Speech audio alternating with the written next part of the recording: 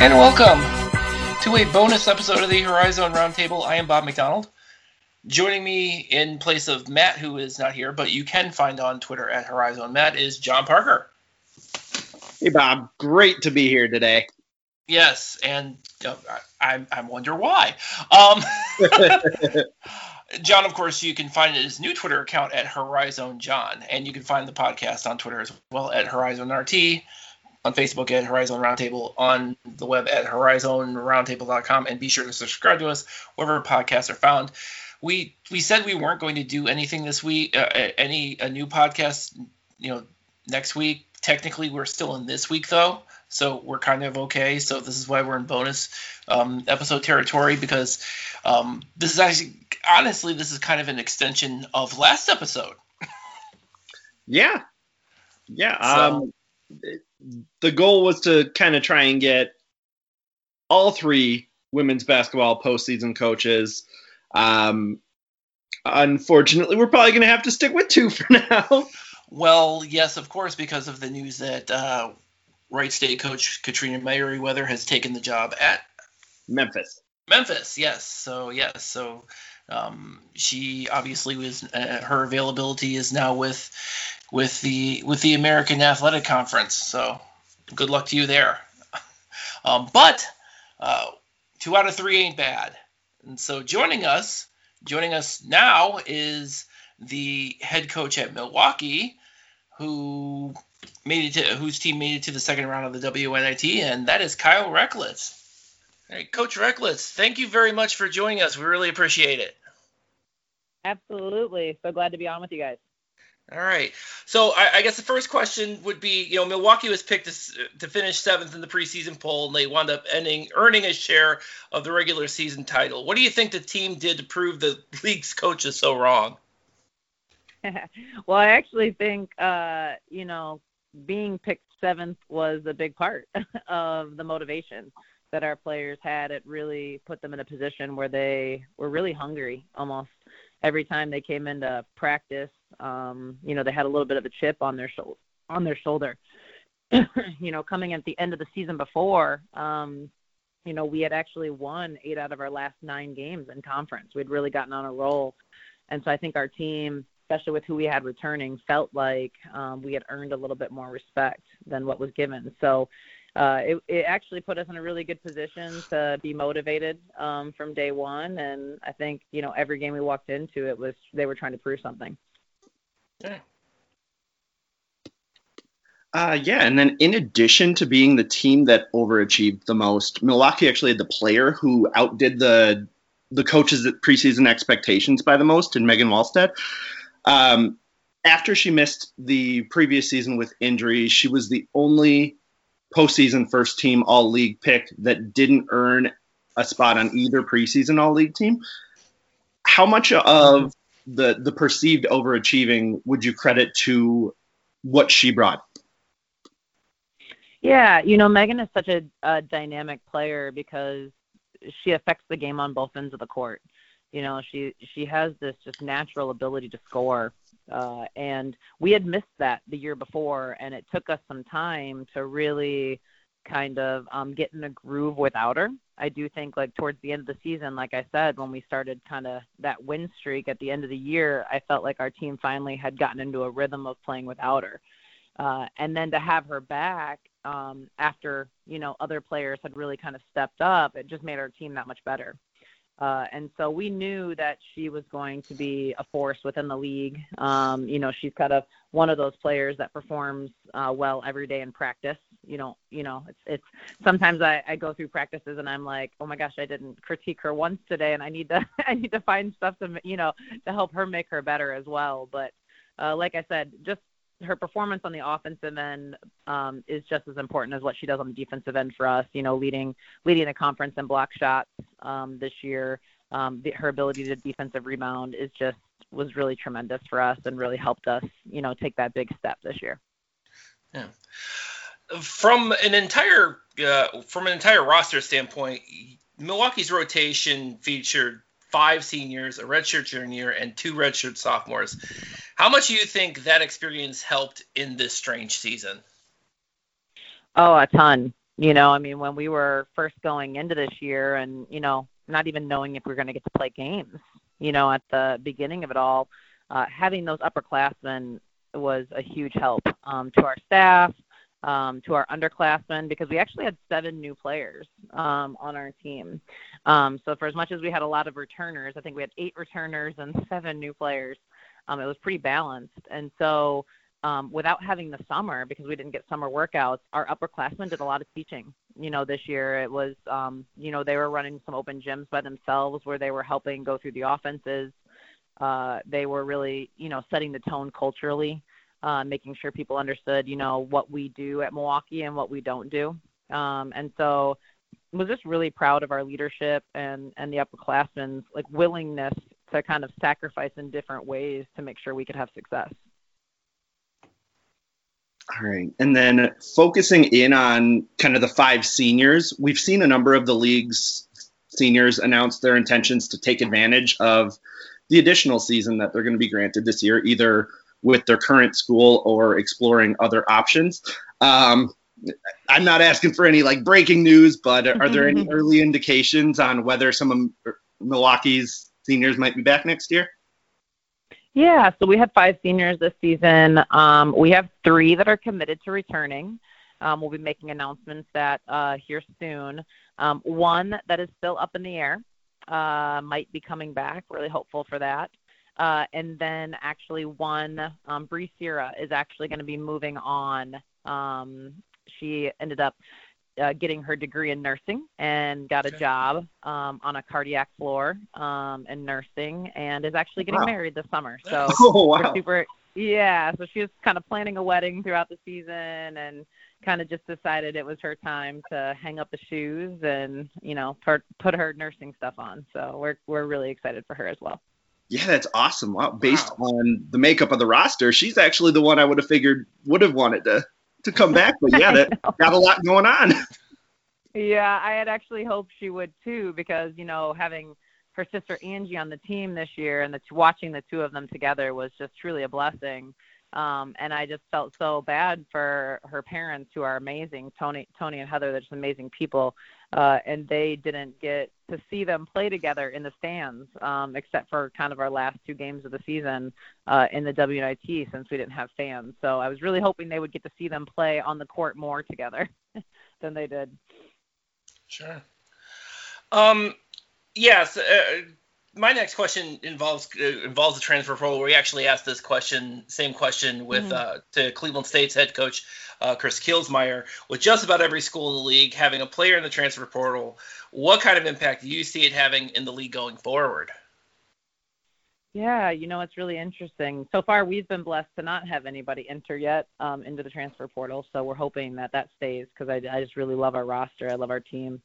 But it just seems like that is kind of the way it is now. It's kind of almost an expectation that you're going to have 1 or 2 enter at the end of the year, and that you're going to pick up 1 or 2 the following year. And it's just it's tough, because I feel like, as coaches, you're really trying to create a plan, but you're also trying to create repetitive, trying to grow every season. Sure. It's okay, you got to grow from the last season and build. And it's tough to do that sometimes when your roster flips over the way it's going to be doing here now in the future. So it's really interesting. You're seeing some players even transfer within the league.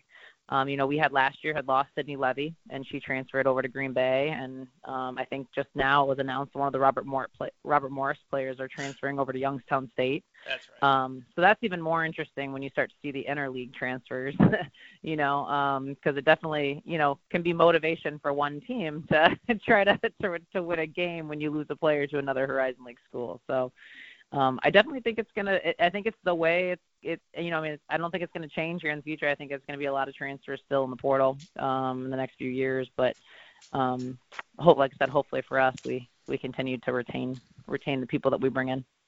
All right. And then as a Milwaukee grad, I need to make sure to highlight any win over Marquette that we get. But especially in a year when they've got a really good team. What does it mean to you to have pulled off the win over the Golden Eagles and then kind of building off of that to see what kind of team they ended up being going forward. Yeah, absolutely.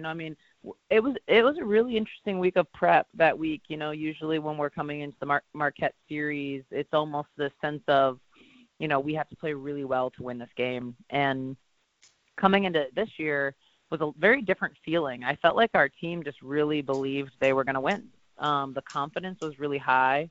We had a great week of practice, coming into it. I think it really helped getting the 2 wins before that with Ball State and Bradley, because those were 2 really good teams as well.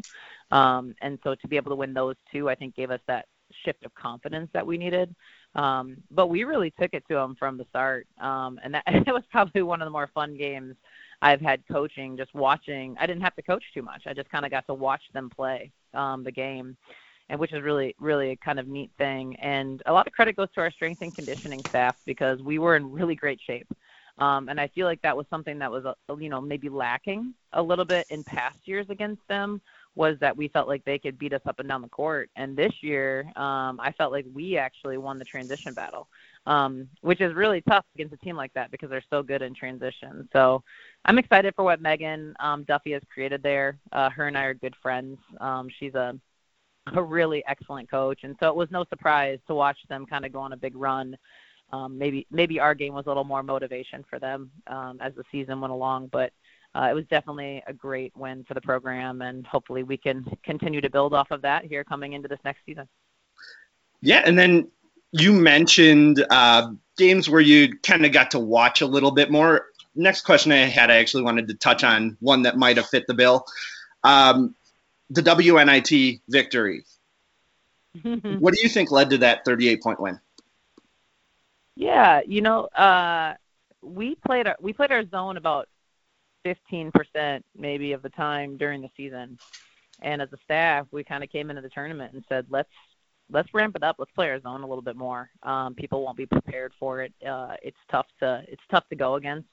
It's a very unique zone, and even though they're a really good 3-point shooting team, Drake was, we decided that we were going to make them hit threes from different angles. Like they were going to have to get their shots off from different ways. And I just don't think they were ready for that, the zone piece to it. And obviously we came out hitting, which was fantastic. We had given them actually some time off, our team some time off.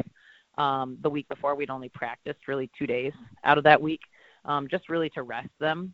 And I think that helped too, because sometimes as coaches, we can overcoach a little bit and over-prepare our teams.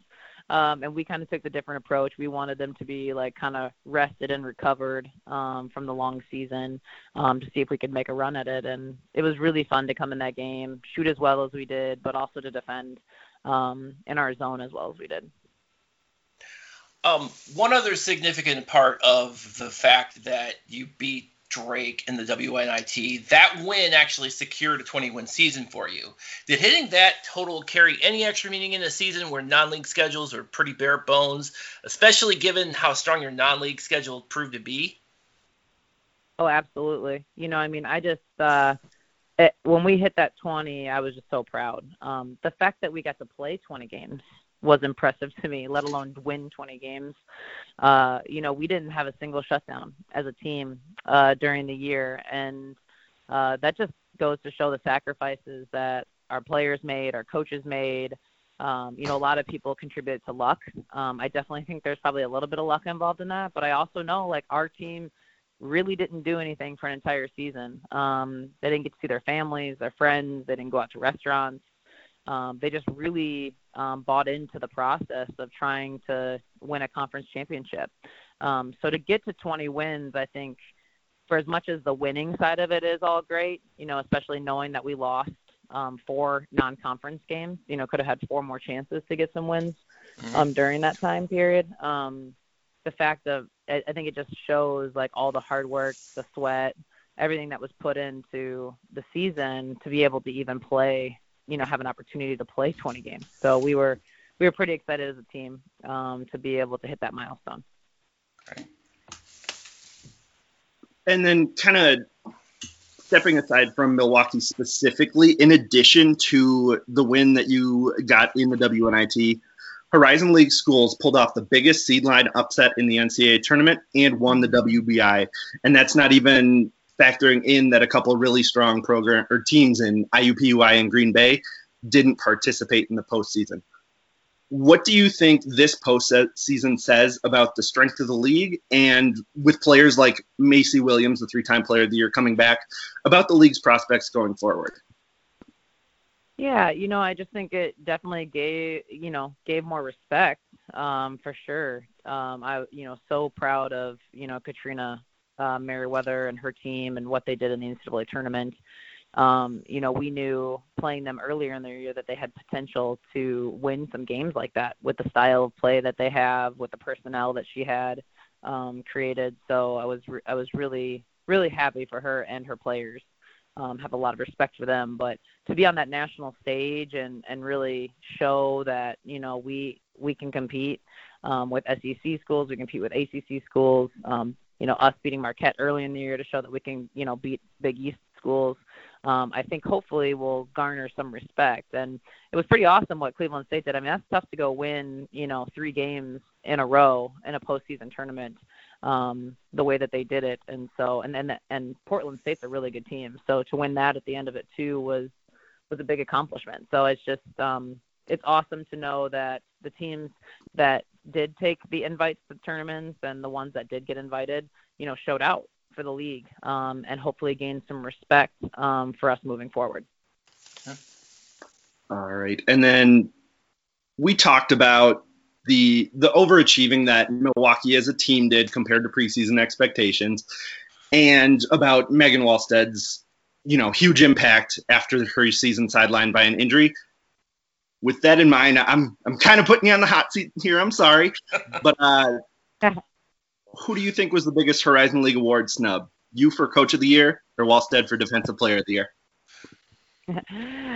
Katrina earned that Coach of the Year, for the way that she commanded that team. I mean, the only games I think they lost, towards the end of the year, they lost to Green Bay, who was really hot at the end. But really, I mean, 2 of their losses came when Angel Baker didn't travel, with them. So to not have Angel Baker is a pretty tough, it's tough to win. Just like if we didn't have Megan Wallstead, it would be tough to win. So I have so much respect for Katrina. I think she deserved that for sure. But I was really hoping Megan for the defensive player. I think that for some reason steals are, the steals leaders seem to always be, the deciding factors, and of getting awards like that. So that is a tough one for me, because not only did Megan do it from a blocks perspective, but she also did it from a rebounding perspective. I mean, she was one of the top 2 in the league in defensive rebounds per game, and then she had the task of guarding some of the best post players in the league one-on-one. We played Macy Williams one-on-one in our series. Yep. And she held her to her lowest point totals in a series and lowest percentage, her and our other post player, Emma Whitmerhouse. And so I had hoped that would carry some weight. Obviously it didn't, but in the same sense, it gives her something to work towards. It gives her motivation coming into this next season to try to earn something like that. For the record, I'm a Cleveland State guy, so I'm kind of biased, so I have no comment. Well, Mariah White, I mean, she's such an incredible player. So there's nothing taking away from what she does on a daily basis. That's for sure. So I wanted to ask about, because we in our last interview with Chris Kilsmeyer, we obviously asked him about his relationship with his men's counterpart, Dennis Gates. And I wanted to ask you about the same question about your relationship with Pat Baldwin on the men's side. How have you guys been able to interact specifically in this crazy season that's gone on? And, what kind of things have you guys taken away from each other? Baldwin and I are really close friends. He's somebody that I trust, somebody that I rely on. And so we text or talk on the phone, especially during the season, often. And not even always about basketball. He's got his son who's, in the process of making a college decision here soon. My daughter is also an athlete. She thankfully has made her decision already as to which college she wants to go to. So it's, we had a lot of family stuff in common as well. But it's been amazing having him as a support tool. I mean, the beginning of the year, I can't tell you how many times we were like, okay, well, how are you handling this? And not even just with the COVID stuff. I mean, you have to think about the election that was happening, the social injustice that was happening at the beginning of this, still happening, but was really prevalent at the beginning of the year when George Floyd was murdered. It was one of those things where it's just like to be able to have him to rely on too, like how he was handling stuff on the men's side was really, really important. And we did some, discussions too, where, like we had actually one of our men's basketball players and one of our women's basketball players lead a kind of a protest march on campus, a peaceful one. Both of our staffs were involved in that and helping guide them through that. So yeah, he's just an incredible resource and a tool for me. And we've really developed a great friendship over it. He doesn't drink coffee, but I've gotten him to go out and have coffee with me from time to time, and then he's like zinging through the office because he doesn't have that much caffeine usually. Yeah. So, John, did you have anything else? That would do it. All right. Well, Coach, Awesome. Again, thank you very much for joining us. Tell everybody where they can find you online and the team as well. Yeah. So mkepanthers.com obviously is where all the stuff is located. You can hit our Twitter page through there, our women's basketball Twitter page, Instagram. We have a really great marketing staff that does some really great jobs. So hopefully people can jump on it and follow that. I think it's MKE_WBB, all the Twitter accounts. And then my stuff is pretty easy. I'm Kyle_Rechlicz on a lot of my account stuff. So hopefully people can follow the journey, and we're hoping to have another successful year with a lot of our returners coming back. And we had some injured players that sat out last year that'll be ready to go to help add to the mix. And we're excited about getting here to work in the postseason and this summer and seeing what we can do next year. Great. So thank you once again, Coach, and good luck to you in the off season and definitely next season as well. Thank you. Thanks for your time, you guys. No problem. Thank you. And that's going to wrap it up for this bonus episode. Again, thank you again to Kyle Rechlicz for joining us. We promise we are not doing anything else next week, obviously. So theoretically, the Fan Battle Royale, the first episodes of that will be coming up. And if you haven't signed up yet, you really need to. Go to HorizonRoundtable.com, click on the Jimmy Lemke Fan Battle Royale link, claim your team. Very important. You don't want to be represented by 10 minutes of dead air, and we will do that. We are that petty. So anyway, and of course you can go to Horizon Roundtable for everything else we got going on there. And we're on wherever podcasts are found, and you can also pull us up on your Amazon or Google devices. So until next time, thank you all for listening.